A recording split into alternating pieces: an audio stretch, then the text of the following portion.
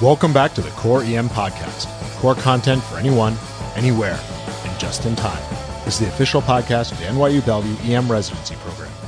A couple of weeks ago, I saw a patient with Cauda-Equina syndrome, which prompted me to read up a bit on the topic, and I thought it'd be a good one for us to review on the podcast as well.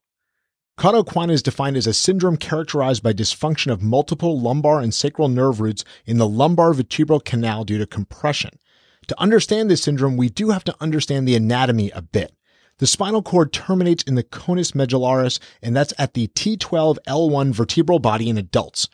The term Cauda-Equina refers to the collection of nerve roots from L1 to S5.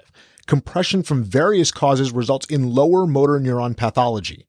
There's a number of pathologies that can cause compression of the Cauda-Equina, resulting in the syndrome. Compressive causes include disc herniation, which is the most common cause, epidural abscess, spinal epidural hematoma, discitis, a tumor, trauma causing retropulsion of a fracture fragment, and finally spinal stenosis. As with many diseases, the physical exam and the history are going to be the key to making the diagnosis. Unfortunately, the presentation can often be difficult. Symptoms may develop acutely or progressively over time. The most common symptoms are back pain, bilateral leg pain and/or weakness, change in sensation in the lower extremities, bladder dysfunction, which can either be retention or incontinence, decreased sensation in the perianal area, bowel dysfunction, either constipation or incontinence, and sexual dysfunction.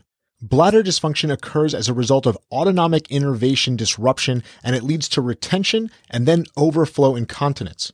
On physical examination, the patient often will exhibit lower extremity weakness, numbness, or paresthesias, and again, these are usually going to be bilateral. Decreased or absent lower extremity reflexes may be present. In the long-term or chronic onset, you can see hypotonia or atrophy of the lower extremities. Urinary retention is going to be there, and you're going to see increased post-void residual. You can have saddle anesthesia, which is reduced or absent sensation in the perianal area. And finally, you can see decreased or absent rectal tone. Of all of these symptoms, changes in bladder function is the most common, but depending on where in the time course, the patient may have retention or incontinence. Both of these symptoms should set off alarm bells. The other thing to key in on is bilateral symptoms, whether that be bilateral weakness, bilateral sensory changes, or bilateral decreased reflexes. When you see a patient with this kind of presentation, there are other etiologies to consider other than direct compression of the Cauda-Equina.